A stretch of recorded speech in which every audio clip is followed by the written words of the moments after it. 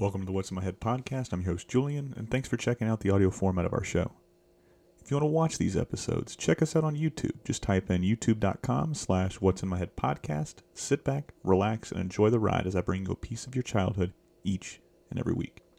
Don't forget to smash that subscribe button here as well as on YouTube. Make sure to check us out on all social media platforms. That's where I'll ask you, the fans, to drop a question or two for our upcoming guests. You can find us on social media by searching at In My Head Pod. If you're digging the content, leave us a rating and review, as that helps us and other fans of pop culture find us. Enjoy the show. Ladies and gentlemen, welcome to What's in My Head podcast. Today I'm joined by Mr. Jorge Gutierrez. Jorge, how are you, sir? Julian, I am super happy, super excited. Thank you so much for having me. This is awesome. Now, if anybody should be saying thank you, it should be me. Now, I've told this story a few different times on this podcast. So, ladies and gentlemen, I apologize for you guys hearing it probably the 15th or 16th time at this point. But Jorge, I don't know if you've heard it. There was two shows, one show, one movie that was extremely important when I got out of the military in 2016. I was in the Navy for about 7.5 years. And the first one was regular show, right? So I spent a lot of time away from my family, especially I had a little son at that time. He's a big kid now. He's 12 years old. So for the first 4 years of his life, I was gone, right? Deployment, just him on the East Coast, I'm on the West Coast.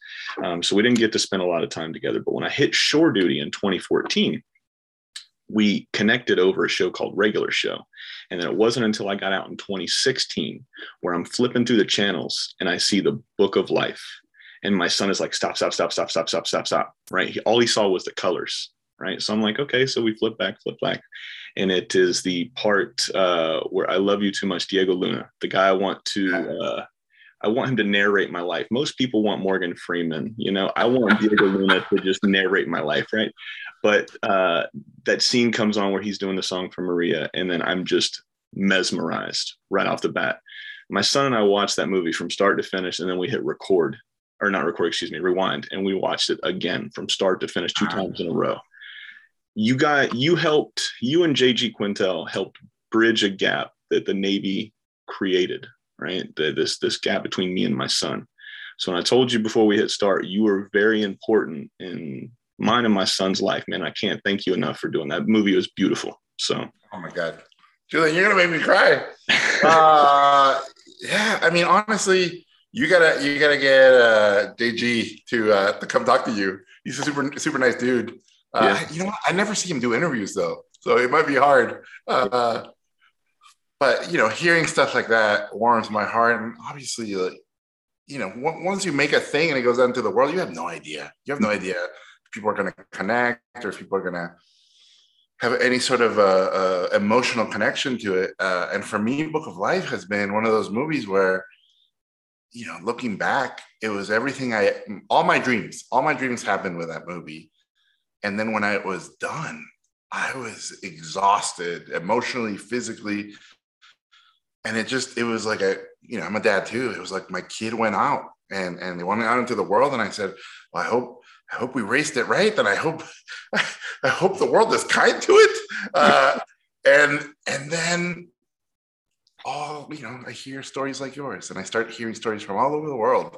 And I kind of assumed people in Mexico would have that connection. Mm-hmm. So it's been incredibly just inspiring to hear people from different parts of the world and different relationships sort of accept and have the movie connect them to, their kids. Because it's a movie about love of generations, love of fathers and sons, daughters and mothers. Like it really is a love letter to this idea that family, even though they're not together, we're still together, yeah. Right? Even if we're not physically together, you say their names, you talk about them, and they're with you. And I don't mean they have to be dead, but literally, if I talk about my dad's alive, he's with me. The moment I talk about him, he's with me. So there's this idea that we should not.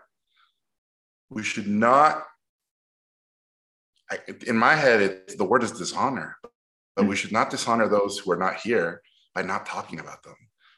And that's a very specific, unique relationship that I think Mexico and Mexicans have with death, right? Like I grew up with death all around me in a positive light. Skulls were everywhere. This idea that, hey, life is going to end, so we got to live. We got to live it up, and you don't know when you're going to die, so you should really cherish the moments you are with your loved ones, and you should really cherish everything because it might go away at any second. And spoiler alert, we're all going to die anyways. So make the best. And so the belief was that people in Mexico have death, and death, to us is a beautiful thing. Death is in our ear, whispering, live, right? So it's a loving death. And so the movie was kind of like that. It was me coming to the US, people would talk about their dead in a weird way here. And for me as a foreigner, I was always sort of stunned that people didn't like to talk about those who passed away. Yeah. It was too painful to talk about them.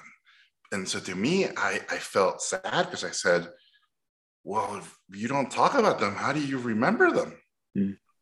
Right? It's like separating the pain from the good memories. If you put it all together and you put it away, then they really are gone. Yeah. But the moment you keep talking about them, the moment you remember, oh my God, this is my grandfather's favorite food. Oh, this was my my brother or sister who passed away. This is her favorite song or her favorite joke. We should play it for them. Like the moment you start speaking and talking and saying the things they love, the movies they love, the food they love, then you're reliving those memories, and then they're here. So that was kind of the idea with that movie. A celebration of those who are not around, but also a celebration of the idea that remembering others is something we can all do, and especially for kids, right? The reality is kids deal with death before any parent thinks they're ready for it because of the math of life with grandparents, right? Grandparents, we're all going to pass away. I experienced my first interactions with death were my grandparents passing away, and I had a friend who passed away when I was a kid, and it was interesting because my parents say I didn't get sad. I got really angry because he was young, and I said it's not fair. It's not fair he died. And my mom sat me down. This is in Mexico City. I must have been 9 or 8 years old, and she told me, look, Jorge, your friend, he passed away, but we're talking about him right now. Mm-hmm. That means he's here. So I want you to never stop talking. Literally, what are we doing right now? I'm talking about my friend. So he's here. He's here with me because I'm talking about him. Rewatch the movies you love with him. What was his favorite dish? You should eat that. What was his favorite joke? Don't stop telling that joke. What were the favorite cartoons that you guys watched? What were the things you did with them? You have to remember him. That's how you honor him. Yeah. You can get sad, you can get angry, but don't you dare stop talking about him. And that was it, man. That's when I grabbed that concept and I grabbed that idea. And as I grew older, I wanted to share it with everybody. Eventually, I met the love of my life, Sandra, and I told her I want to get married on Day of the Dead because I want him to be my best man. Right? That's the day they get to visit us. So he gets to be my best man, and guess what? We get to invite all our families who are no longer with us to be there. And that night, man, we partied it up, and a lot of tequila was drank, and he was there, and all my family was there. So Book of Life comes from all those ideas. So when people go, is this personal to you? Hell yeah, it's personal to me. It's everything to me. So obviously, I try to put all that in the movie, right? And it's my first movie, and I never thought, looking back, I was pretty naive, but I never thought I would get to make that movie, and let alone as my first movie, and then to have Guillermo del Toro as the producer. Like, I look back, I go back in time, and I'm like, oh my God, I can't believe it all happened, and it all paid off. And people kept telling me, like, if you get this movie made, what are you going to do? You've been talking about this for years. Like, this is your dream. Then what? And it happened. after the movie was done, I was lost. Yeah. It was like I got to experience the greatest thing in the universe, and then it was like, now what? But yeah, I mean, these are good problems to have. I can only imagine, man. Now, so this is the first podcast I've done probably in the last couple weeks. About 3 weeks ago, since we're talking about death, and I didn't want to bring this up, but I'd be remiss to not. Hearing you describe how the Mexican culture looks at the people that are no longer here is beautiful. It's just short and sweet. It's beautiful. I can't remember what the exact line was, but as soon as you quit remembering, or as soon as the last person that knew you is gone, your memory is gone. You're gone. You fade into existence, right? So yeah. About 3 weeks ago, my mother-in-law and father-in-law both get COVID and both get really sick. Mother-in-law, gets rid of COVID. Father-in-law does not. He's in the hospital. About a week ago, he goes on the ventilator. Monday, he passes away, right? I'm sorry, man. Yeah, I didn't want to bring it up, but like I said, you put it so eloquently, you put it so beautifully. So this whole week has been just a fucking head trip, man. It's been wild because at 62, you think of the man 62, kindest person I've ever met. I didn't have a dad growing up. Mine went to prison when I was real young. So about the last 12 years, 13 years is how long my wife and I have been together. He's been that father figure, right? He showed me how to fix stuff. I'm not a real man. I don't know how to fix shit. I'm not super macho. You know what I mean? I can grow a decent mustache. I'm just not super macho, Jorge, right? So, so he showed me so much, right? And the one thing that I remember, for Christmas this past year, he built my son. Him and my son were very, very close. He was the first grandbaby on both sides. So when I deployed, he came. My wife and my son came home to Florida, and I was gone for like 8-9 months or whatever it was. So he stayed with my mother-in-law and my father-in-law. So he got to experience what a real grandpa was like what a real man was supposed to be, like all these beautiful stories, all these crazy stories, all these fun. He was a joker. He would pull pranks and shit, and that was the hardest part was having to tell my son. But for Christmas, he had built my son a cornhole set. I don't know if you ever played cornhole. No. All right. So cornhole, picture 2 wooden boards with a circle in the middle, and you have bean bags, and you're standing about. Oh, yeah. Yeah, so you got to throw it in there, right? So my son and I love this game. So we had reached out and was like, hey, would you like to build Hayden something for Christmas? He's like, yeah, I'd love to build. He's like, what does he like? And, Nate was my father-in-law. He's a master woodworker. He was like, well, we really like cornhole, and so does Hayden. Maybe you can make something. And he went to the nines with this thing. He fucking sanded everything down. He built everything. He put lights so we could play. And the last time, I got to see him, kicking it and alive and everything like that, was Christmas. Essentially, we played cornhole. And the saddest part of this is I won the first game. He won the second game. So we had a tiebreaker coming.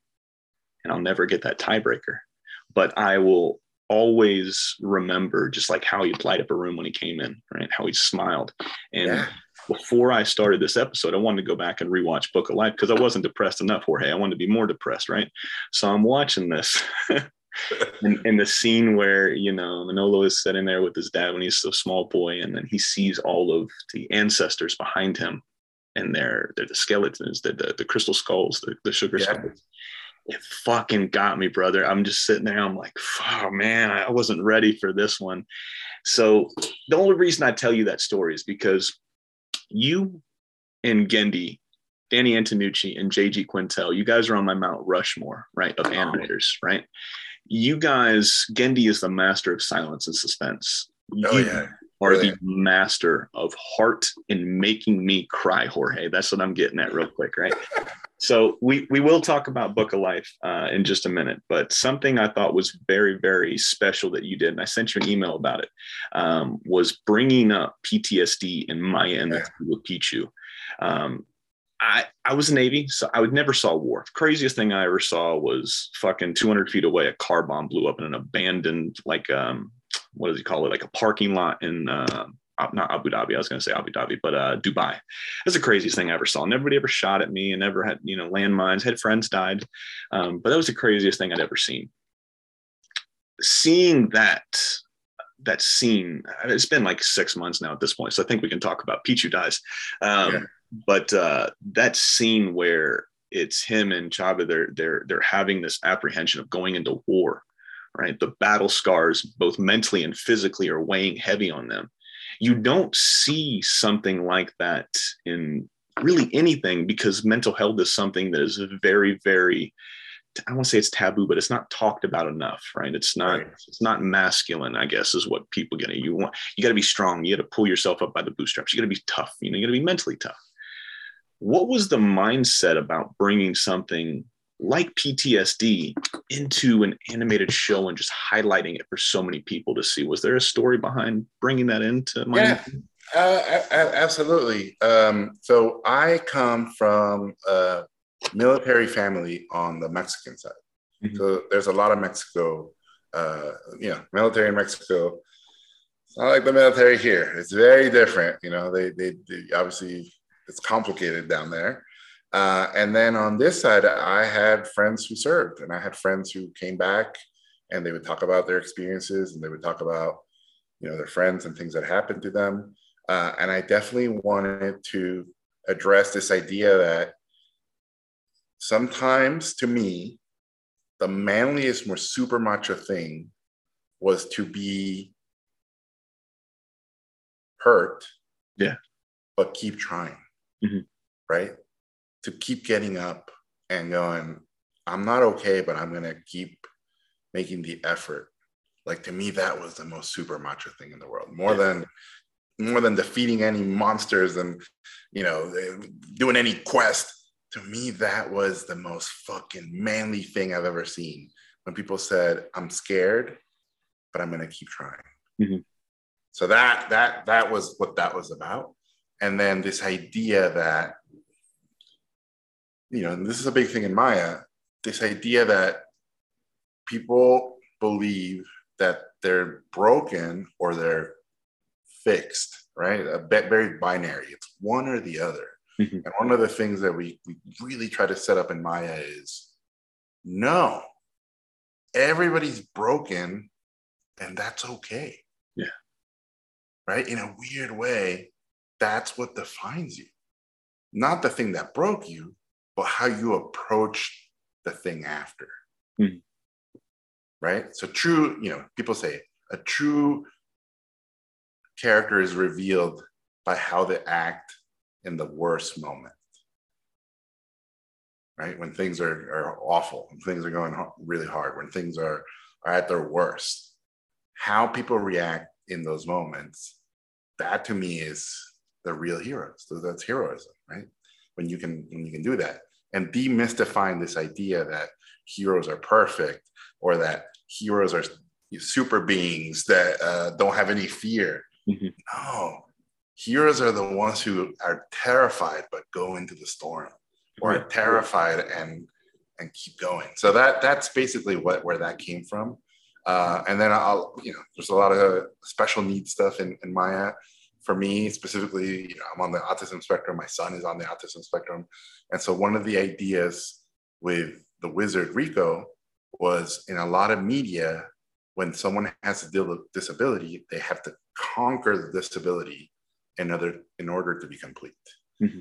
And to me, that was always a very sad statement on society, that if you were disabled, you needed to not be disabled in order to fit in.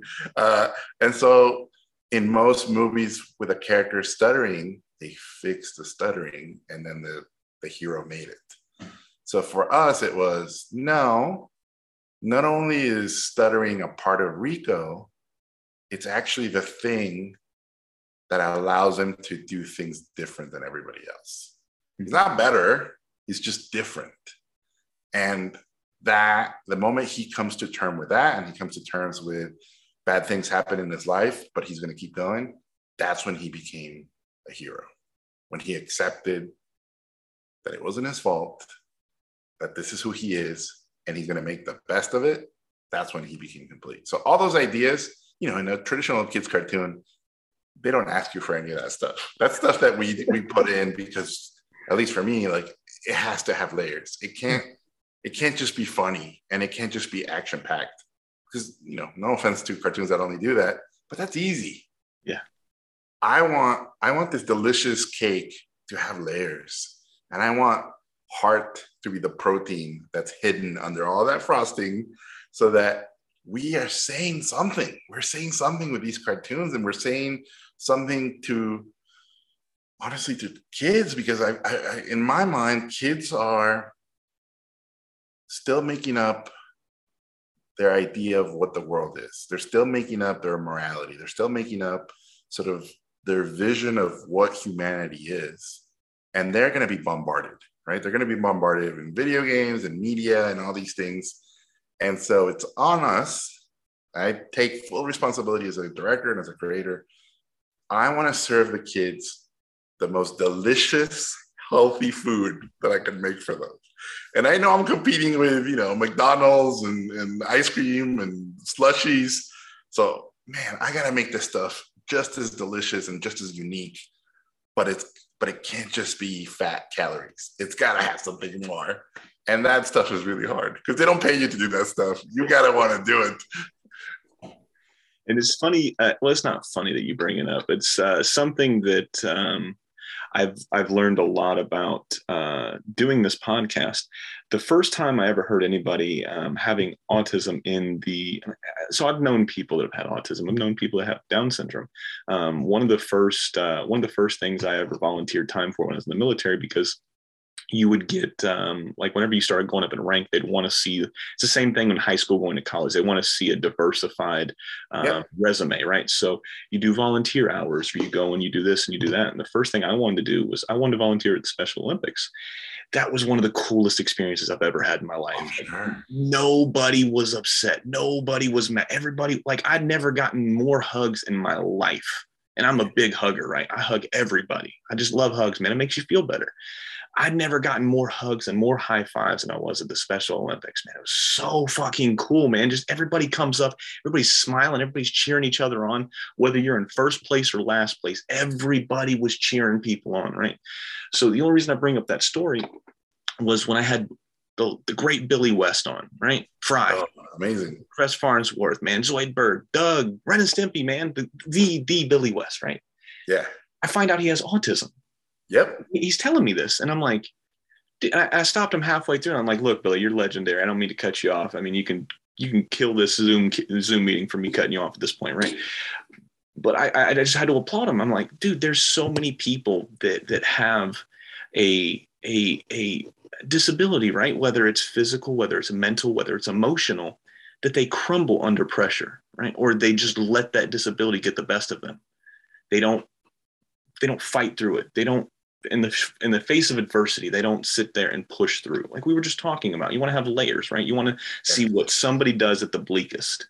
What does that person do? Because pressure does two things. It either busts pipes or it creates diamonds, right? I want to be a diamond. I don't want to be a busted pipe. Yep. So Billy's telling me all this stuff of him working through it. And then through that episode, when that one went out, 2020, I had so many people that were listening that either had Down syndrome or had autism, or, they were on some like the Asperger's spectrum, like they were on some kind of spectrum. And all of them reached out and they said, hearing Billy say this, hearing Billy do this, hearing Billy do this, he's like, it gave me hope. He was like, I had been called all of these horrible names, all these derogatory names from such a young age. And I thought I was the one that had a fucking problem. And he was like, I realized all of those people had a problem. I was just me. He's like, I didn't choose. It was the same thing about being gay. I didn't choose to be gay. I didn't choose to have Down syndrome. This is just who I am. And I'm sitting here and I'm reading all of these messages and I'm like, fuck, dude, you never know what somebody's going through. You never know how somebody's brain is working. You never know, right?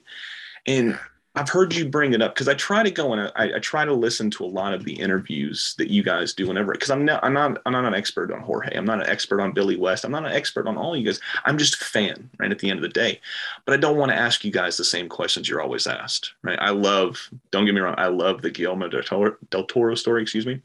I would love to hear it, but I've heard it so many times. I want to get something else from Jorge. I want him to tell a different story or see what happened here, happened there. Same thing with Billy West. Billy West has a couple stories that everybody likes to ask him, but just hearing that, the only reason I bring that up too is what would be some advice? Because I remember, I can't remember what podcast you were talking about it on, but I think you said a few years ago was when you found out you were on the spectrum.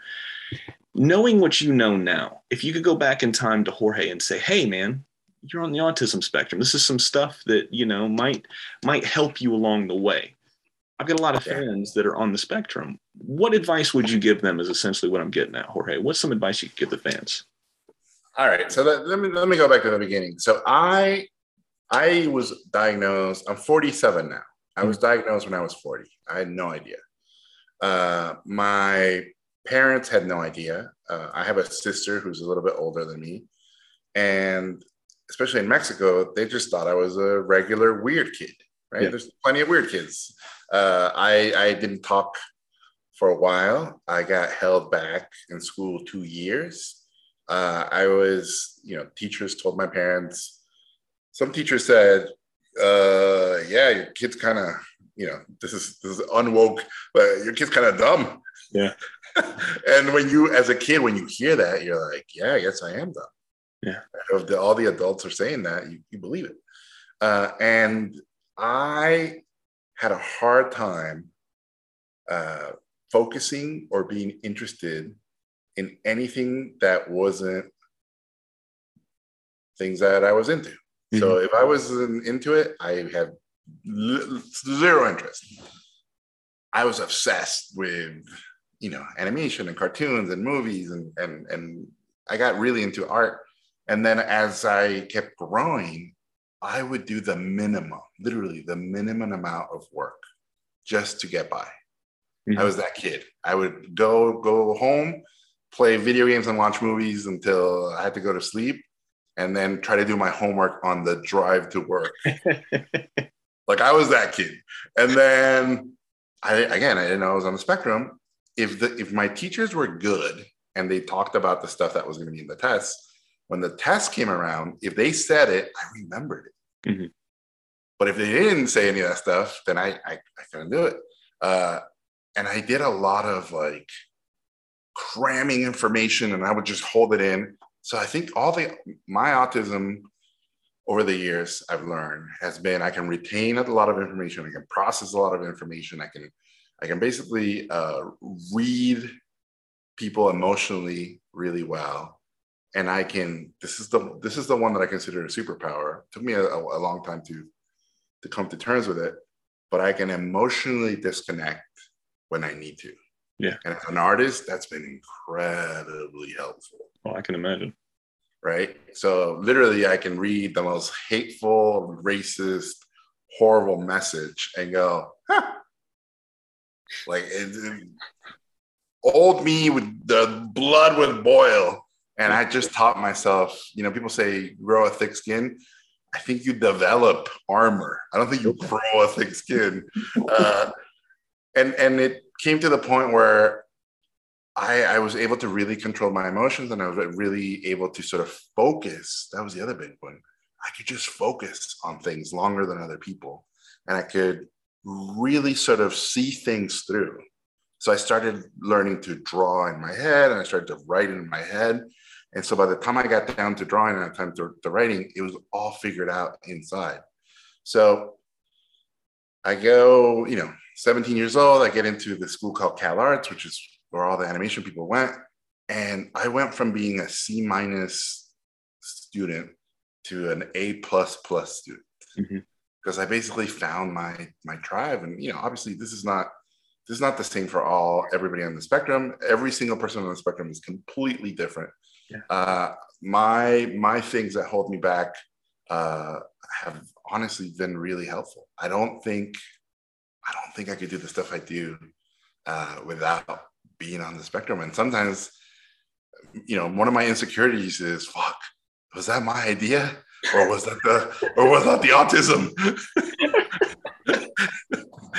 So that is something that obviously I had no idea. So eventually I we have a kid. He gets diagnosed. Luca gets diagnosed when he's 2.5 years old.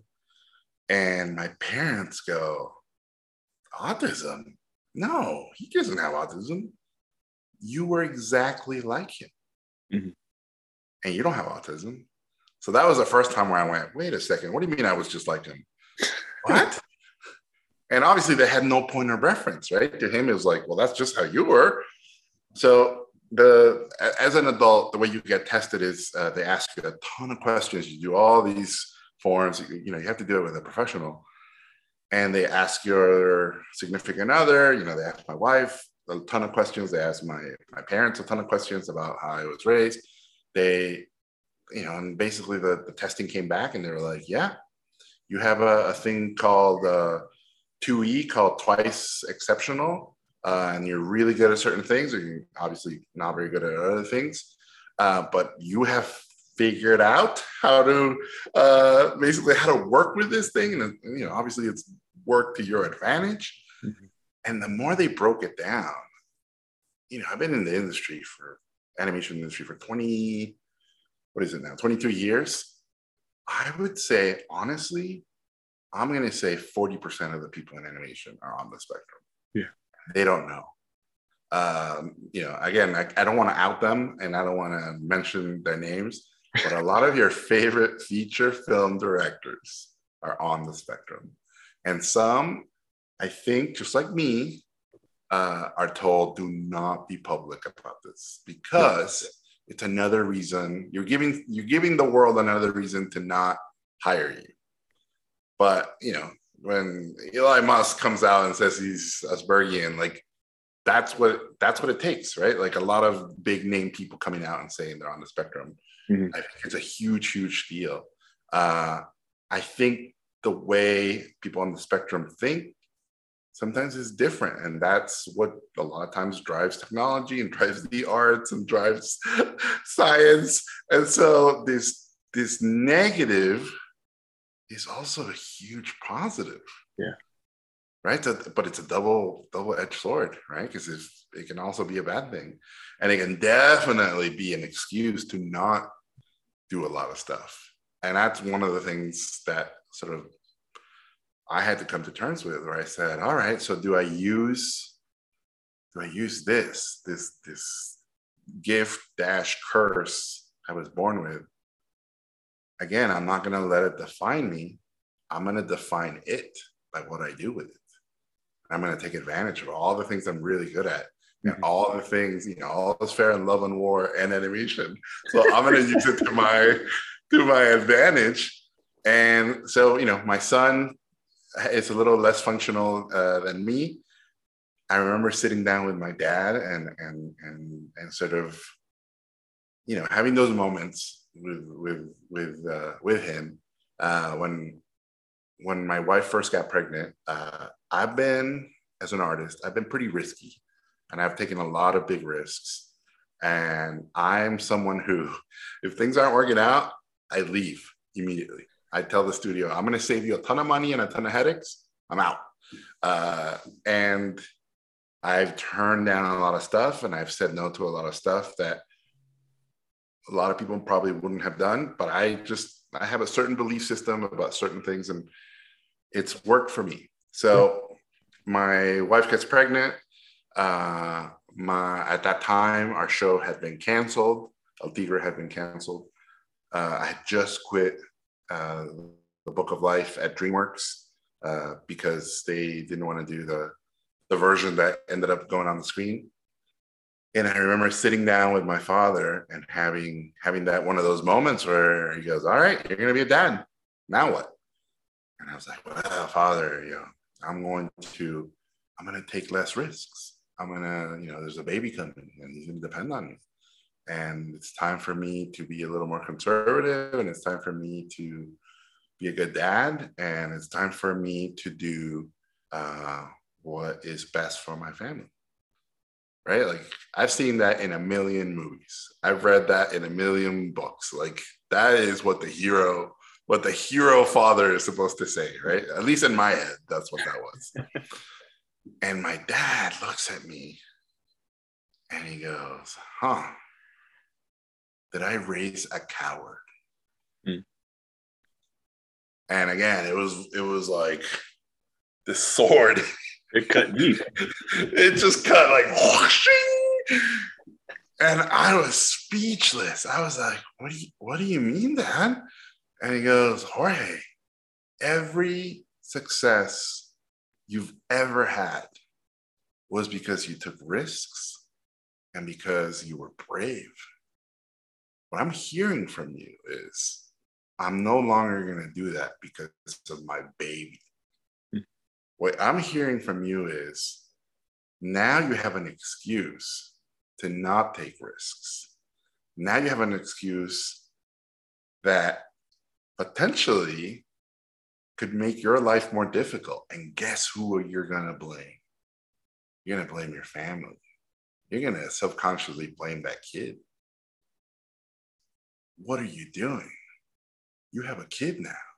You're supposed to take even more risks because there's more at stake. Mm-hmm. What kind of example are you going to be to him? Oh, my dad gave up his dreams for me. What kid wants to hear that? Yeah. So I was like, my mustache grew, chest hair, the shape of Mexico, like my back hurt, turned into the eagle from the flag. Years go by, right? 2.5 years go by, and my son gets diagnosed on the spectrum. I have same sit down with my dad. And he's like, all right, Jorge, your son is on the spectrum. What are you going to do?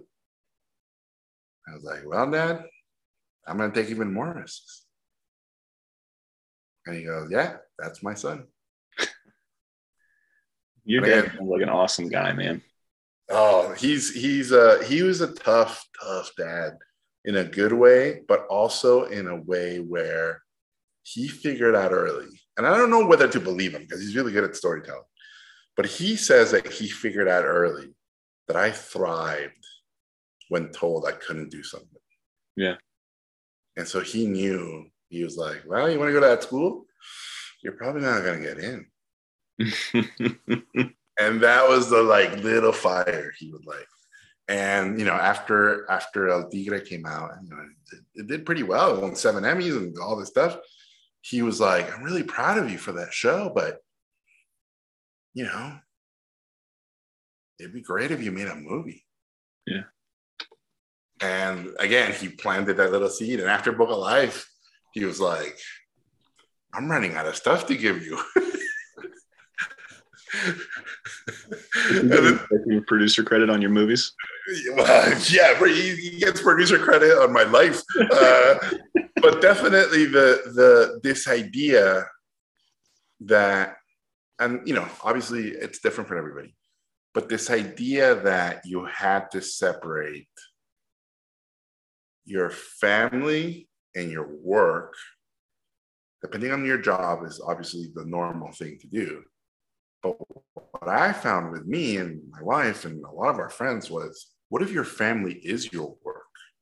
What if you incorporate all of it and you're all together in this thing?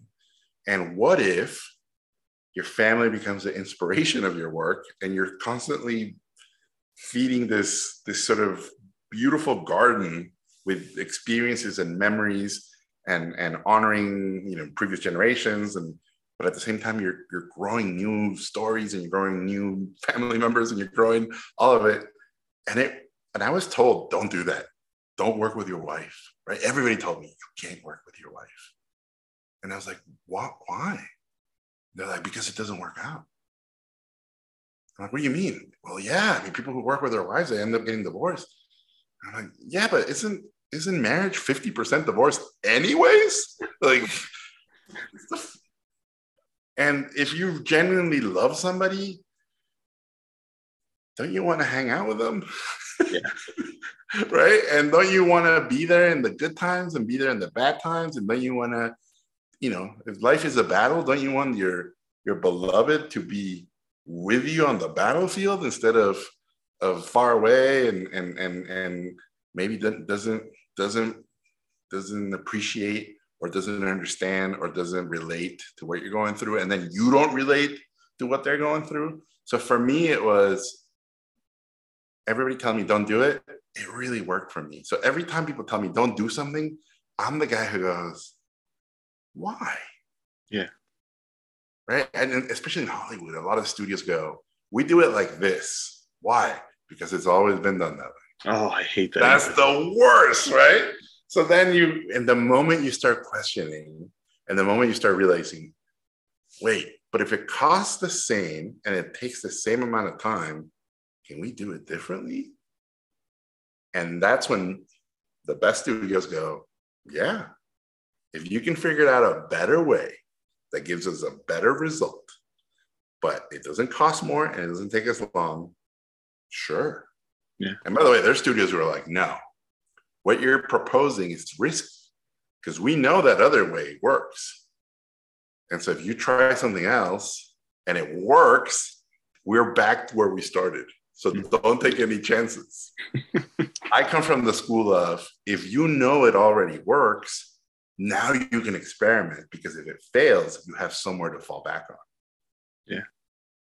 So it's just a different way of seeing things. You know what you need to do whenever you go to these studios now and they tell you you can't go? You need to take your dad in there with you, shut the door, leave him in there, and like, Pop, talk to him. Give him some game. And by the way, like that's why I struggled a little bit going to places where they go, we make this, here's how we make it, and you're a Lego, literally a Lego piece that will click into the system. Mm-hmm. And I tried working in that system, and I'm just not that person. I'm not that guy. And it took me a while to sort of come to terms with, I thrive doing my own stuff. Guillermo del Toro, who's my hero, my mentor, I love him. Guillermo is the greatest human being on the planet.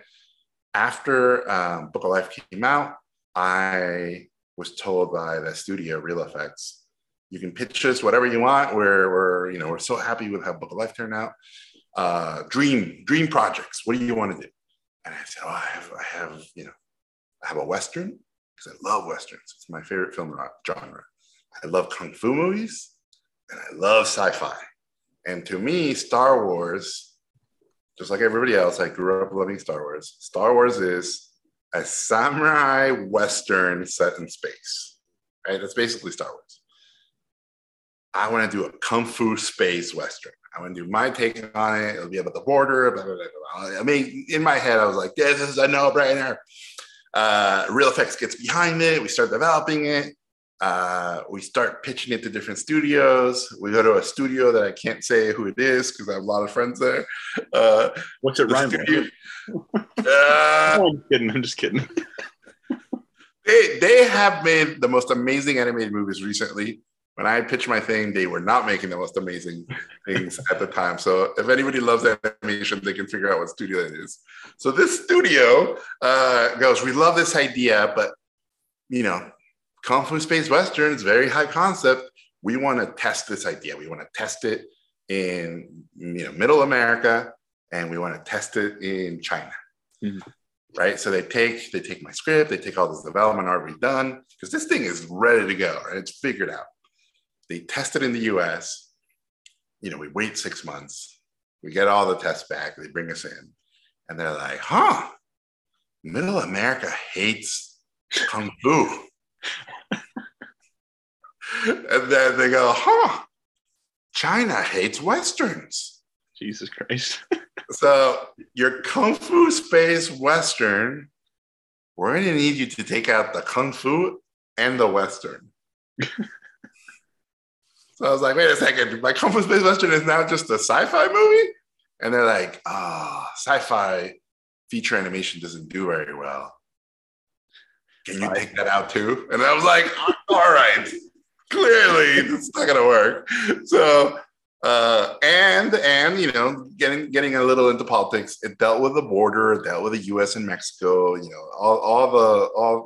I grew up in the border, so it's a big theme for me, this idea that two sides can fall in love and two sides can exist in a way that's really healthy. So history is history. President Trump wins the election. and the border, not exactly a topic anybody wants to discuss at that time. Yeah. Even Hollywood was like, we shouldn't really be doing anything about this. So Guillermo del Toro, being Guillermo del Toro, was super, super, super helpful in my worst moments. Goes, Gordo, because, Gordo is an endearing term for a fat guy. Yeah. He goes, Gordo, what you need to do is this is me doing Guillermo, right? You need to do something you need to play in a studio sandbox. And I was like, what? He's like, yeah. When I was, Alfonso Cuarón did one of the Harry Potters. I did Blade 2. Like, you need to do a studio movie, a sequel. Get in there. Get into the studios, write it out until the politics of the world change, and then you can make your crazy Kung Fu space Western. So the universe heard him. I start getting all these job offers. And two of my, one of my favorite animated movies is the Lego movie. And I also love Cloudy with a Chance at Meatballs. So I love those guys, Chris and Phil. They made a show called Clone High that's freaking amazing. One of my favorite shows. And so I got to meet those guys during the era when Book of Life was going to all the award shows. All the animation people basically got sat together. And so I became friends with Chris and Phil. And they called me up to work on a Lego movie. And I went in there and I wanted to learn from them, and I wanted to be a team player, and I wanted to work in a studio. And it was one of those moments where I slowly started to realize, I don't think I'm that guy. I don't think I work in that system. I'm so used to coming up with an idea, writing it and directing it. Here, they just want me to do this. They don't want me to design it. They don't want me to write it. They don't want me to come up with it. Like, I just had a hard time sort of putting myself in that place. And then at some point, it was one of those moments where you go, wait a second. They're not wrong. They make this type of stuff, and they've made this type of stuff before, and they made this type of stuff, and it's made them a lot of money. I'm wrong. I'm wrong for coming in here and thinking that I can do this the way I do things. Yeah. And the easy thing would be to blame them, but I don't think it's their fault. Mm-hmm. I did the job, right? Like, I make tacos, and they make, they make cheeseburgers, and I keep saying, like, what if we make the cheeseburger with a tortilla? And they're going, no, we make cheeseburgers, dude. So I'm wrong for trying to change their menu. So I quit. I quit on the spot, and they were super nice and super kind. Everybody was really cool about it, and I think everybody kind of got why. And then Netflix at that moment, again, thanks to social media and Twitter and all this stuff, I have a friend, Shannon Tyndall, who posted this picture, this big dinner with all these directors. We get called in, a bunch of show creators and directors, a lot of them who when we went there, we were basically told, we're going to do Netflix animation. We're going to create a new studio. We're going to make movies. We're going to make TV shows. We're going to make a ton of stuff. And I still remember there's a lot of people in that meeting who said, bullshit. That sounds too good to be true. I'm not leaving my cushy studio job to come to a new place. And other people were like, streaming, that's a fad. Right? Obviously, I don't want to be an ageist, but definitely the older guard, not sold on streaming at that party. So I remember I was all in. I mean, I think I was like subscriber number 17 when Netflix came out for the first time. So I've been a Netflix guy from the beginning. So I was like, oh my God, I've drank the Kool-Aid. I love this stuff. I think it's the future, blah, blah, blah. They asked me about Maya. They basically said, pitches your dream project that you don't think you can get made anywhere. In my head, I originally conceived Maya as my Lord of the Rings. Mm-hmm. I'm like, I'm going to do 3 movies, and it's going to be this epic, epic thing. And one of the biggest issues I had on Book of Life was in the original Book of Life, the main character died. Manolo died to save his town. And then he was reunited with Maria when she passed away as an old lady. Kind of like Titanic, right? Like when Rose is reunited with Jack. Studio said, we love this ending. We love it. But you can't do that. And I was like, why? They're like, you just can't. And I brought up Titanic. I'm like, what Titanic? Like 20th Century Fox, you guys made Titanic. And they're like, this is the answer I got. Yeah, but there's no Titanic 2. I'm like, what do you mean? They're like, yeah. The reason you can't kill the main character in an animated movie is because we want to make sequels if it's a hit.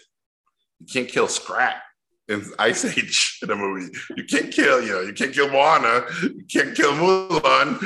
So it really stayed with me like, well, fuck. So that means none of us can ever make an animated movie where the main character sacrifices themselves and stays dead, because there's a lot of fake sacrifices in that. It's basically a trope now. So when I pitched Maya, I said, I want to do this 4.5 hour epic. It's 3 movies. Spoiler alert for anybody who hasn't seen Maya. And it's about a warrior princess who dies saving the world. Yeah. And anytime I would bring that up in the studio, people would go, yeah, that sounds amazing, but we can't make that. Can it be one movie? And can she not die? So, no. Can you do Lord of the Rings in one movie? No. Well, I mean, people tried, but not a good version of the movie. And then I said, and then what if in Lord of the Rings, what if the ring was a person? And what if the ring chose to throw himself into the fire to save the world? That's basically what I'm trying to do. So every other place that I brought this up to, I would get these like, oh my God, that sounds so great, but we can never do it. Like in the same sentence, like, I love this. No. Netflix at that party, when I said that stuff, they were like, so she dies? I'm like, yeah, she dies. And if she doesn't die, then I don't want to make it. And they were super cool. And they were like, all right, let's make it. And I think that was a moment where Netflix was starting out the animation division. They were taking crazy swings. They were, to their credit, they went for it. And a lot of passion projects that would have never gotten made anywhere else got made. And I think I was at the right place at the right time. But if I hadn't quit, Warner Brothers, no Maya, and I wouldn't be at Netflix. And so when I look back, because my dad loves to be an anthropologist of my career, and we go back and he goes, all right, so if El Tigre had not been canceled, you wouldn't have made Book of Life. If Book of Life would have done really, $1 billion, you would be making Book of Life 5 right now. Manolo in Acapulco, Manolo in Cancun, Book of Life. All these things have allowed you to jump to other things. And when I told Guillermo about Maya and how I quit at Warner's, he was so funny. He goes, "See, Gordo, I told you, you can only work on your own stuff." I was like, what happened to all that? He's like, it was a test. It was a test. You passed. That's fantastic, man. One thing that I absolutely love, not only do you bring some of the cast members from Book of Life over into Maya, so I had to break down, I've been trying to find an actual, I don't like digital copy. Like when it comes to digital movies, I'm all about it. When it comes to digital books, if you can't see back there, I would show you down here where all my comics are, but this place is a fucking mess. I'm going back and reorganizing all my comics and recataloging them. It's a lot. But one thing I was trying to look for, and like I said, I had to break down and buy it digitally, was the art of the Book of Life. Because and I just bought the Maya and the 312 not too long ago. So I'm skimming through them and I'm amazed at your style. I mean, I'm wearing your fucking shirt, man. I love this. I don't know if I have it up here. I used to. The Day of the Dead, I know we talked about it earlier, but I'm a fucking white vanilla guy, man. I mean, I'm Irish and I'm American and fucking British and all this other crazy shit. German, I think, too. Hey, the Irish are the Mexicans of Europe. I've always said it. Well, thank you. I appreciate it, man. Because there's the only reason I bring it up is because there's two foods. I'm a chef by trade. Cool. I do this. Yeah, I do this for my my free time. This is something I want to transition to once my body has had enough, and it's had enough of the kitchen. At least professionally, it's had enough of the kitchen. But there's two cuisines that I fucking throw down on, and I will go up against anybody's abuelita, and I'll go up against anybody's granny, man. Right? So Mexican food. Yeah, Mexican food and soul food, brother. My go-tos. Those are the ones that I put the most heart and soul into. Those are the ones I have the most respect for, and those are the ones that I just will not eat bullshit. Like please don't sue me, KFC. If I see some KFC on plate, I get very upset. If I see some fucking Taco Bell on a plate, I get really upset because, like I said, it's just those two cuisines that I absolutely love. And Mexican food in particular, right? What's your go-to Mexican food before I go on my little trope here about Mexico? So I'm a tacos guy. Yeah. And I'm of the belief that the food itself is 50%. You know how in movies people go, oh, the sound is 50% of it, and the sound and the music. I'm of the belief that food, 50% of it is the food, but 50% of it is the experience. Yes. Right? So like my favorite tacos I've ever had were the tacos I had the night I kissed Sandra for the first time. Mm-hmm. And I went with my friend to have tacos, and the memory, like the taste of the tacos, I can remember till I die. Yeah. Or the night my dad and I went to have, we had the heartfelt talk, or the big moments in my life, there's been tacos. Mm-hmm. And they're street tacos. They're in a standing place. You might get sick type of tacos. So to me, the experience is such a big part of it. So if I go to a fancy restaurant or I go to a special place,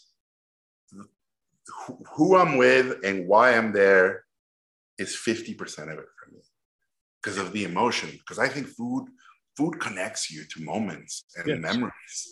So that's a big part of it for me. But yeah, tacos, I would say, tacos al pastor, tacos in Tijuana right now. Fuck, man, there's some amazing stuff. They're using a lot of cheese, a lot of American cheese. And there's some that's like the cheese is on the grill. And so the cheese becomes a tortilla. And then they put the al pastor or adobada, and then guacamole with the watery kind. Oh, and lately I've been into octopus tacos. Octopus adobada. So good. So good. Anyways, tacos are my thing. And in my moments of joy, I've had tacos. And fuck, in my moments of sadness, I've had tacos. Like they're that friend who's always there. Who's always, when you need them, they're there. They truly are, man. My go-to whenever I go to a spot. So being a chef, it's very weird because when you go to a place, it like you said, civilizations were built on bread. Right. We would break bread. And then that's how you get to know somebody. That's how you get to know somebody's culture. That's how you get to know somebody's family. Oh, yeah. By sitting there, you learn more about sharing a plate with somebody than you will ever learn in any kind of social setting, right? You go to a bar. I mean, I'm pretty sure you'll learn some shit, but it's something special about sharing a plate with somebody, right? You learn somebody's idiosyncrasies. You learn somebody's likes and dislikes. You like what what they like on a plate and what they don't like on a plate. And all of that stuff it seasons, it layers, like that cake you were talking about earlier, it layers that person that you're trying to get to know.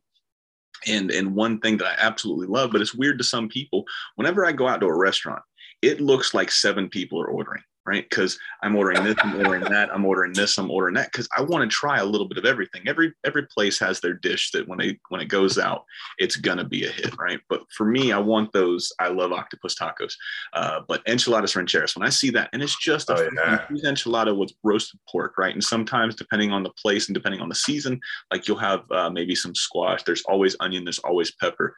It just depends on what it is. Like I've had it with mushrooms. I've had it with no pork, and I've had it like I've had some really weird vegan, not vegan, but vegetarian type of things. Yeah. You know, I was out in San Diego. They do a little different, right? So, but you know, that's like my go-to. But my tamales, brother, man, I will put those up against anybody. I'm a huge and you know, tamales are like super hard to make. So the fact that you mastered it, that's hardcore, man. Well, it's like I can't do many things very well. I can do food really well. And tamales, like my first professional job in the restaurant industry, I worked at a place called Reyes Mezcaleria in Orlando. And I believe at the time it was the Oaxaca region is what they would pull from, and that's what we would do, dishes inspired from the Oaxaca region. And the chef that's there now, Wendy Lopez, dude, her pozole is so fucking like anytime she only has it on a couple times throughout the year. Every time it's on, I don't give a shit if it's the middle of summer. We could be going. I mean, it's damn near 90 degrees every day here in Florida now. But if it was on the menu, I'm going to get a pozole. Man, so good. I don't even know why we're talking about food other than Mexican food is phenomenal. But getting back, because I know we're running out of time here. Getting back to the Book of Life. So I apologize for going off on that little tangent. But whenever I get to talk food with people, I love talking food. When I told you earlier, man, I absolutely needed Diego Luna to narrate my life from here on in. I wake up, I want him to go through my entire life and just tell everybody what I'm doing. And he's got such an amazing voice, man. How do you guys connect, man? Is it something you knew, or somebody you knew through the pipeline, or how'd that come to be? So Diego Luna, I basically wrote the role for him. I love Y Tu Mamá También, one of the movies that he had done. And I was just a big fan of this intangible thing that I thought his voice had. Because with animation, we can't help it. When we watch a movie, we're hearing the voice by itself. And Diego had such a unique way of talking and such an earnest, honest voice that I really loved. So I Manolo is not a traditional hero. Is not a hero that is quippy or bow bow bow type of guy. He was super earnest, so it had to be a very special voice. And then Guillermo del Toro was like, "Are you sure?" I'm like, "Yeah, I think Diego Luna." And then I remember Guillermo like looking. We would put the artwork and we would grab voices from. He had done Dirty Dancing, Havana Nights, and you would hear that voice and you would see Manolo's art, and people would go, "Oh yeah, that's him." Mm-hmm. So then, the agents, the way these things work, especially in a movie like that, you basically pitch to the actor. They call the actor in. This is at Fox and the small theater, and you pitch him the whole movie. And you go, here's the movie, here's your character, here's all the stuff you're gonna do. And when Manolo was like, you're gonna sing, you're gonna do all this stuff. And Diego Luna came in like kind of shocked, like, you want me to sing?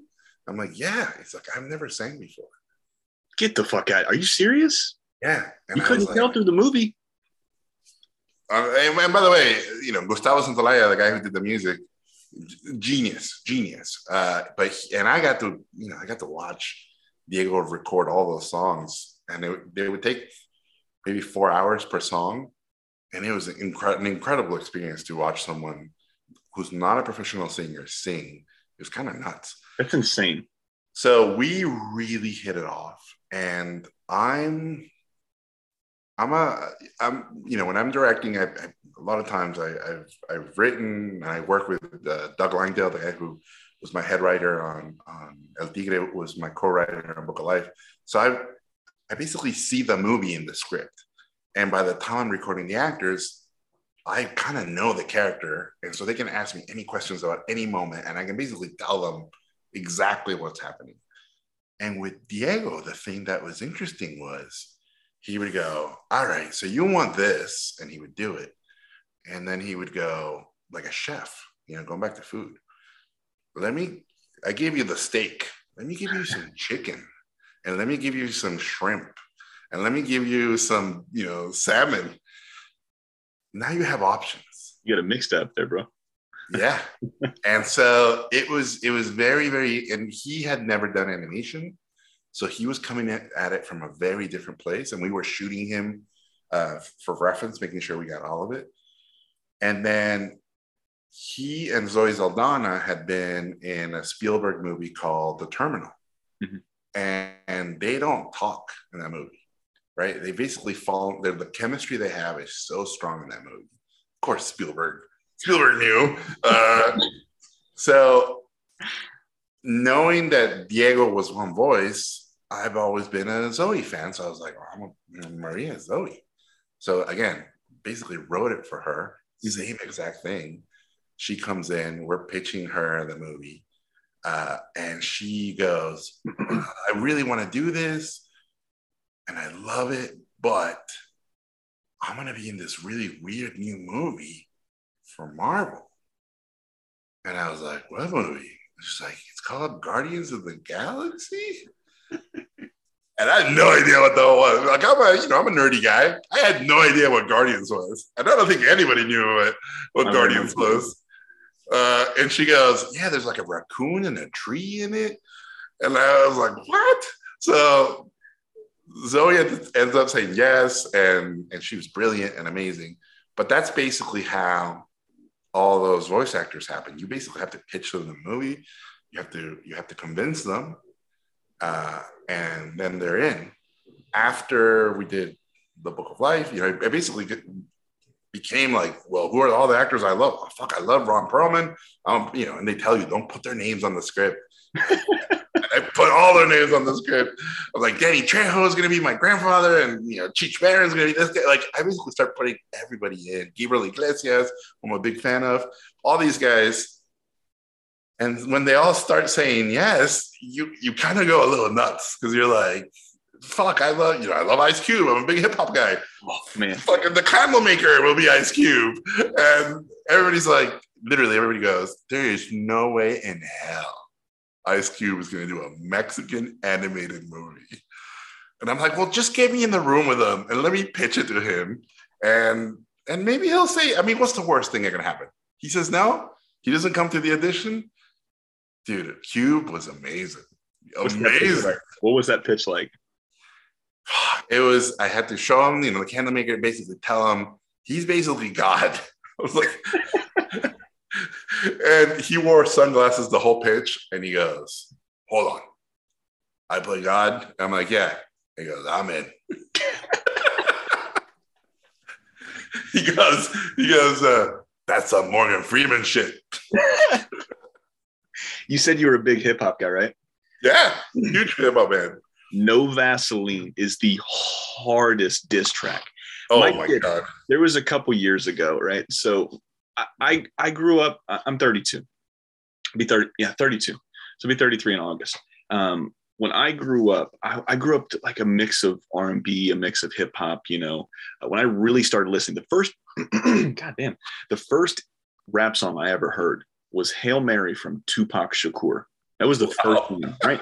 So the bar is already set ridiculously high, right? So I loved the grunge era. I loved Nirvana, the Foo Fighters when they came out, Sublime. I loved hip hop. I loved a whole bunch of, like, now, like, if you look at my Spotify playlist, it is ridiculous. Like, you go from bachata, you go from country, you go from this, you go from that, the hip hop. It's so vast, right? It's like food all over the place. Yeah. My kid asked me, he's like, Dad, and he's, I probably shouldn't have played him this song because I think he's like third grade. But to be fair, I heard Hail Mary about second grade, first grade, somewhere around there, so it was time, right? Times were different back then. I probably shouldn't have played this song. Good thing my wife wasn't there. But he's like, Dad, some of the kids at school, they were talking about Ice Cube because they had watched Are We There Yet? Or something like that. It was one of Ice Cube's family movies. The family movie. Yeah. So I was like, oh yeah, I know who Ice Cube is. And he was like, well, they said he was a rapper. Is he a rapper? I just thought he was an actor. Like, no. This dude straight fire, bro, as the kids say. And he was like, well, can you play a song? And I'm like, can I play you a song? So I'm scrolling through because I bought the Death Certificate album. I'm scrolling through, I'm looking. There's no other way we're going to do this to kick off your first Ice Cube song and go straight, no Vaseline. And his first 45 seconds is just him, building up. Here's what they say about you. Here's what they say about you. And fuck all y'all. And then I was like, oh, I really shouldn't play this. And it just keeps going and going and going. He was like, Dad, why do you say that? So I'm hitting pause, right? I feel like I'm a rap historian. I'm hitting pause. In this moment. Well, I was like, well, this is what he means when he says this. Yeah. And he was like, well, who's Eazy-E? And I'm like, oh, shit, this is Eazy-E. So I play an Eazy-E song. He's like, well, who's Dr. Dre? So I'm playing a Dr. Dre song. He's like, why is Dr. Dre calling out Snoop Dogg? I thought they were friends. I was like, well, this is what happened. So what should have been like a 5 or 6 minute song turned into like a 2 or 3 hour. This is why the East Coast hated the West Coast. And this is why Tupac weren't fans of each other. And so it was crazy getting to see his little mind just go, right. So we get back from, the little drive and shit like that. And my wife goes, what'd you guys do? And she's like, Dad, let us listen to Ice Cube. I'm like, fuck. She was like, Ice Cube, huh? And I was like, yeah, the guy from, Are We There Yet? And she was like, you mean the guy from NWA? And I'm like, oh, shit. Historical context. This was a history lesson. I mean, those NWA albums are super political. They talk about a lot of stuff. And, people keep thinking the 90s was all, bitches and hoes. No, there's a lot of message rap that had a lot of positive things. And Q, when we were recording him, he was doing the NWA biopic. He was straight out Compton. Yeah, and he was like, my son, wait till you see my son. And I was like, what? Identical. He's identical. Sounds like him, looks like him. It was uncanny. It was incredible. But anyway, yeah. So, on my I was like, well, I'm a big Fugees fan. I'm going to get White Clef. And then I love Queen Latifah. Set It Off is one of my favorite movies. Fuck it. I'm going to ask Queen Latifah. And people are like, are you sure you think you can get these people? And they both said yes. So, I have my list of all the 90s rappers I want to work with. And I'm just crossing them out as I go. Who's at the top of your list right now that you haven't worked with? Oh, I can't say, but let's just say I'm a big Wu-Tang fan. So I'm going for the Wu-Tang. Oh man, I can't wait. As we start to wind down, I've had so much fun. Like I said, doing this podcast, with you being a hip hop guy, you might know. Do you know who Joyner Lucas is? No, what's that? Dude, I'll send you this video, or if you got some time, check it out when we get off the call. Okay. Most people don't watch music videos anymore. This is probably the best music video I've seen in the last 15, 20 years. All right. This guy named Joyner Lucas. His guy was Will Smith. That was his biggest inspiration, right? Okay. And he does this song called Will.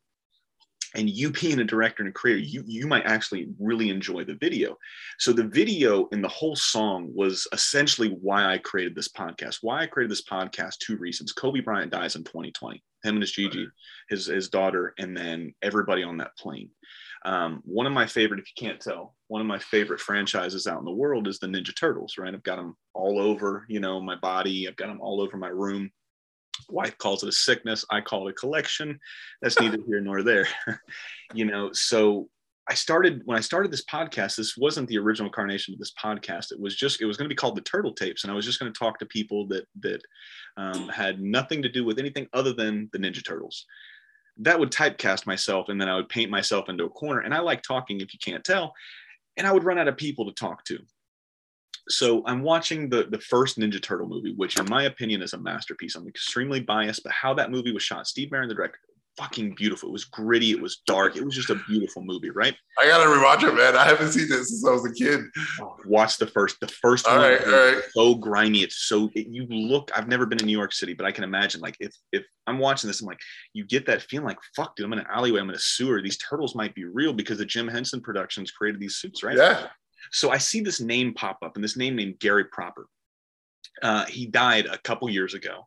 So when I'm doing this podcast, I see this name comes up, and this name, I was like, why don't I know this name? So I Google the name, and he's like, oh, he lives in New Smyrna. New Smyrna is like an hour and a half away from me because I'm in Orlando. So I was like, oh, so I started Googling his name, and I find out he died. Then I found out he's a big wave surfer. He was like this dude that was just huge in the surfing community. And he was the reason the Ninja Turtle movie got made, right? So he saw this comic book in Detroit, I think is the story. He saw this comic book, the first issue of Ninja Turtles, before the cartoon series was made. And he's going around trying to shop this. He's like, we got to make this movie. We got to make this movie. This is the next big project. This is the next big IP, whatever you want to call it. This is it. This is going to be it. Everybody laughed him out of the room. Everybody said the Ninja Turtles are not going to be shit. Ninja Turtle, what? Get the fuck out of here. Nobody's talking about turtles that know kung fu. Just like nobody liked kung fu in the Midwest and shit, right? So it was crazy. And I started doing all this research, and I read this article, right, of him. It was his passing, his obituary, and everything like that. And I just out of the blue, because the guy's cell phone number that was on the news journal, I call him. I'm like, hey man, I'd like to know more about this. And he's like, hey, I'll give you this guy's name. He was his manager. Call him. Long story short, it doesn't work out. He wanted to do something else. I wanted to do something else. So we split ways. Then I hear this song called Will, right, by Joyner Lucas. And he's got a line in there that says, we never know when legends are gone.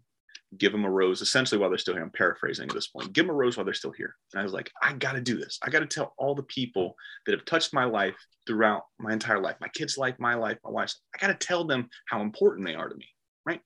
So the song comes on as Will, and it's Joyner Lucas going through Will Smith's entire movie catalog, right? So imagine it's just like a Zoom, and as he's coming onto the screen, he's talking, he comes on as the Fresh Prince, and then you see him pop up as Bad Boys, and then you see him pop up as the fish from Shark Tale, and then you see him pop up. So he goes through his entire catalog, and I'm sitting here thinking, and I hear that line, and I'm like, dude, I gotta fucking do, like, it struck something in me. I was like, I gotta fucking do this. So the whole reason I brought up that entire story was, you got to check out this man named Joyner Lucas. Okay. Phenomenal dude. His album ADHD dropped in 2020, 2021, somewhere on there. Phenomenal. I can listen to that one, no skips, front to back, back to front, just repeat, right? It's phenomenal. I'll send you that link. We've only got a few more minutes, so I'm going to get to some of the fans' questions. We had quite a bit, so I won't be able to get to all of them. So first thought that comes to your mind, just rattle it off and we'll go from there. Right. We talked a little bit about Diego Luna. What was your favorite part with Manolo in Book of Life? Like a lot of people, I tear up every time I watch him sing to the bull and sort of accept a lot of stuff and come to terms with a lot of stuff. I think for every artist out there, I think convincing your family that this is a worthy endeavor is a huge, huge bull you're going to have to fight. Yeah. Right. Most, if your son goes to you, hey, Dad, I want to be a rock star. Like, that's not exactly the odds are in their favor type of position in life. So that for me was, I gotta basically die to convince everybody that what I'm doing is worth it. And Manolo had to convince his town, and he had to convince his family, and he had to come to terms with his past, and he had to come to terms with his family being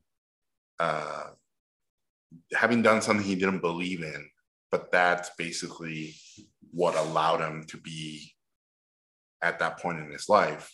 And so breaking that pattern and breaking that chain and breaking that dynasty. And for me, it's always been that you cannot let your culture define you. You cannot. You have to define your culture, right? If you try to carry your culture, it's going to crush you. Mm-hmm. So you have to make it your own. Going back to food, you got to make your own enchiladas. Yes. Right? They're going to taste different for everybody, but they gotta come from you. So that's my favorite moment in that movie. It's him basically accepting that he's different and accepting that he's not like his dad. And the easy path, if you break down that movie, he was really good at bullfighting, right? It's in his blood. The easy path would have been just to follow exactly what his dad wanted. So the struggle was never, I can't bullfight. The struggle was, I don't want to bullfight. Mm-hmm. I don't believe in this, and this is not me. So that's my favorite moment. And a lot of people kind of have now added all these layers about, well, this is about the conquest in Mexico, and this is about animal cruelty, and this is about the patriarchy. And, you know, as an artist, I go, yes, it's anything you want it to be. Yeah.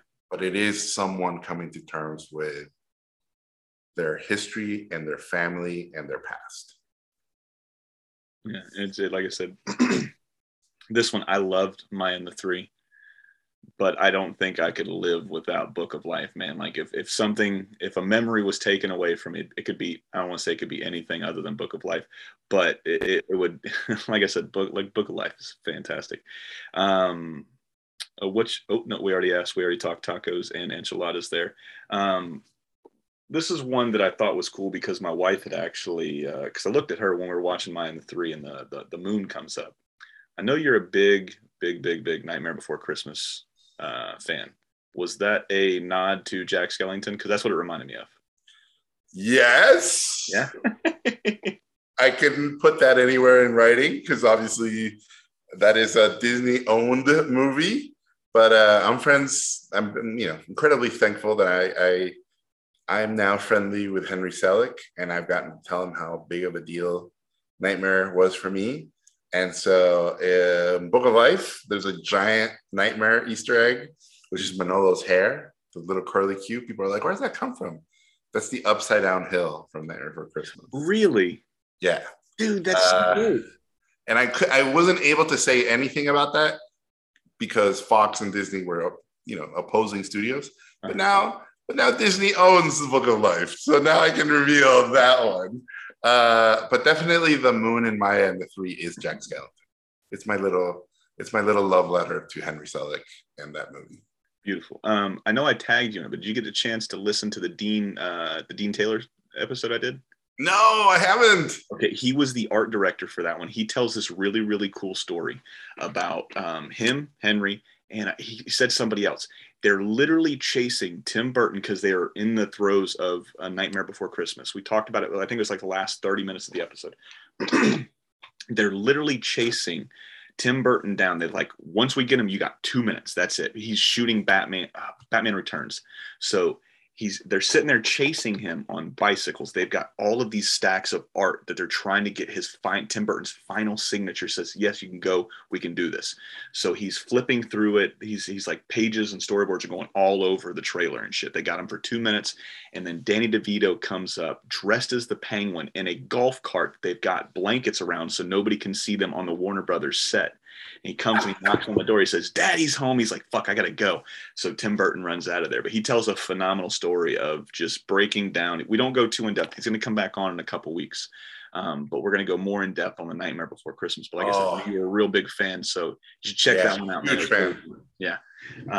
Henry gave me Oogie Boogie Bug, and it's one of my most prized possessions. Yeah. That's awesome, man. Where are we at? We got a lot of questions about Channing Tatum. I love Channing Tatum. So like I told you, I'm not an expert on Jorge. I'm just a fan of this stuff. A lot of them were just why Channing Tatum. I think he's one of the funniest. He's charming as shit. He's handsome as fuck. Oh yeah. All right. So Channing Tatum. Here's the story behind Channing Tatum. So I love Magic Mike. I told him to his face. I said, I'm like, this is the Citizen Kane of male stripper movies. And I told him, right?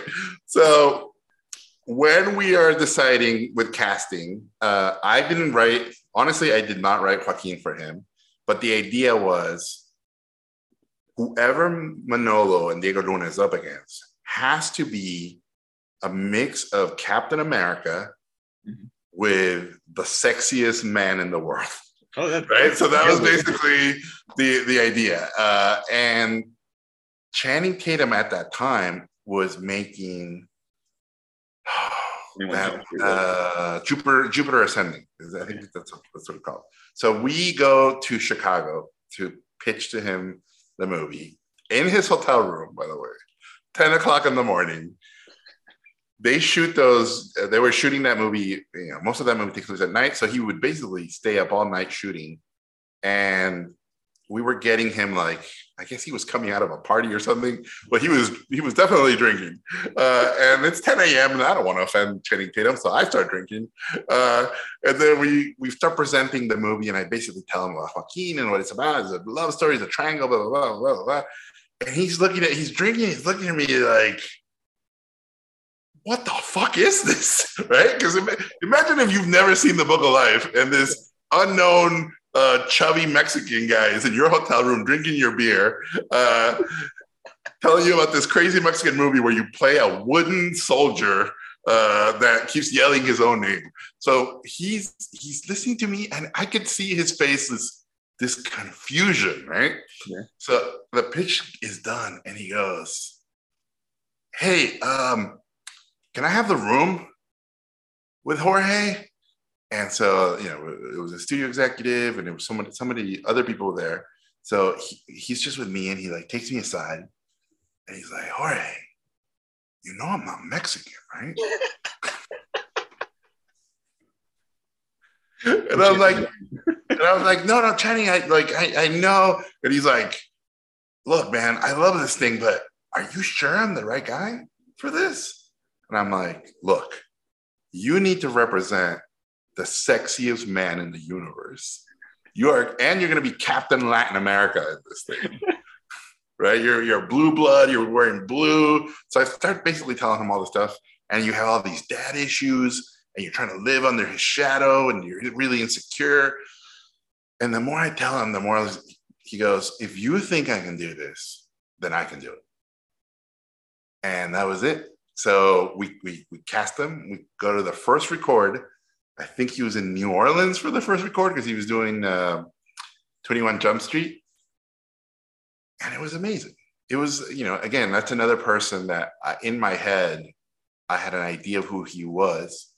And they tell you a lot of times, don't meet your heroes. But here was someone who was only, not only was he more charming and funny, but he's more handsome in person. Yeah.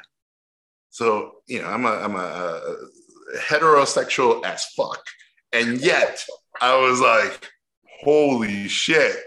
Him and Diego Luna, you could walk by lights and they're self-lit. They're just beautiful human beings. But anyways, that's where Diego and Channing, and then they had hung out and partied at a festival in Cancun. And so I also do a lot of research, and I go, well, which actors get along, which actors don't get along, which actors have naturally gravitated towards each other. And they were buddies. So I was like, this is perfect, because I need these guys to have that chemistry. That's beautiful. Last one, but I want to tell you a real quick story. MegaCon Orlando a couple years ago. Do you know Stephen Amell, the guy that played Green Arrow for the DC? Yes. So handsome man, right? So yeah, we get there, and then my wife was a fan of his and a fan of Jason Momoa, just like every other female in this world. Everybody. Yeah, everybody. Jason Momoa, right? Even my mom's like, "Ooh, Aquaman." So it was our anniversary, and I was like, "Hey, let's I'll get you a picture with Jason Momoa, but would you like to take a picture of me with Stephen Amell?" She's like, "Fuck yeah, I'll take a picture with Stephen Amell. He's sexy." I was like, "All right, well, we didn't bury the lead at all. You could just, build me up here. Don't build Stephen up. He's got enough. He's handsome, right? He's got abs. I've got gut, right?" So we get there, and then he's walking towards us, and he's smiling. And then he goes and he puts his arm around me. I'm like, "You got to be the handsomest motherfucker I've ever seen in my life." I was like, "I've seen you on TV for the last few years. You're more damn charming. You're more pretty in real life." And his fucking face blushed. And he's like, "You're not the first man that's told me that today." And I was like, "I'm probably not going to be the last one either, because you're charming as hell, dude." So last question here. Yes. If you weren't the creator of both Book of Life and Maya, right? You're just a fan. I know that's hard to kind of probably separate, right? So it's a hypothetical question at this point. If you could go back and watch any of those two projects for the first time as a fan, which one are you selecting? Fuck. I think Book of Life. Yeah. Yeah. That's a good one. Yeah, because there's no Maya without Book of Life. And Book of Life, people don't remember when it came out. it was a little shocking. People were like, "What the fuck is this? This looks so different. The themes are really weird." And like, I remember marketing people going, "We can't sell this movie. It's about dead Mexican toys. Like, what are you doing? How the fuck did this get made?" And a lot of the comments that the kids in Book of Life made, like, "What kind of movie is this? We're just kids." Those are comments we got from in the room with executives, where they would read the script and go, "The main character dies?" Like, literally, all that came from those meetings. Oh, that's awesome, man. Like I said at the beginning of this, man, you are a very important pillar of my animation, man. You're on my Mount Rushmore. I hope you had fun, man, because I know I had fun. I know it was all Love over it. the place. Yeah, man. So I really appreciate you taking some time for me today. Is there anything you'd like to tell the fans before we sign off here? Dude, Julian, you have the gift. You have the gift, mi amigo. The gift to gab and the gift to have natural, organic conversations, and really good at segueing and really good at steering the ship. So I think, I don't know how many of these you've done, but dude, you're onto something here. 74, 75. Yeah, you got it. You it's fucking there. And anybody, I would say, if anybody on the spectrum, use me as an example of, fuck, if I can do it, you can do it. Yeah. And anybody who is from a culture that feels that it's not represented a lot, use me as an example. If I can do it, you can fucking do it. Anybody who goes, well, now I have a family and I can't balance the two. No, you can have all of it. You can have all of it. And the secret is that there is no secret. You just gotta work really hard. That's it. That's literally every single person you know who's successful. No one just stumbled onto stuff. They just worked really hard. And obviously it takes luck and networking, but even that, I would say, it doesn't get you as far as just making stuff and trying really hard, because wanting it that's just fuel, but that doesn't get you anywhere. The drive is you. Beautiful, man. Well, he's been Jorge. I've been Julian. This has been the What's in My Head podcast. This has been our Cinco de Mayo episode, and this has been another piece of your childhood. Good night. Thanks again for checking out the What's in My Head podcast. If you're digging what you're hearing, leave us a 5-star rating. That will help other fans of animation and pop culture find the show. Don't forget to smash that subscribe button, tell a friend, and I'll see you guys and gals next week. Good night.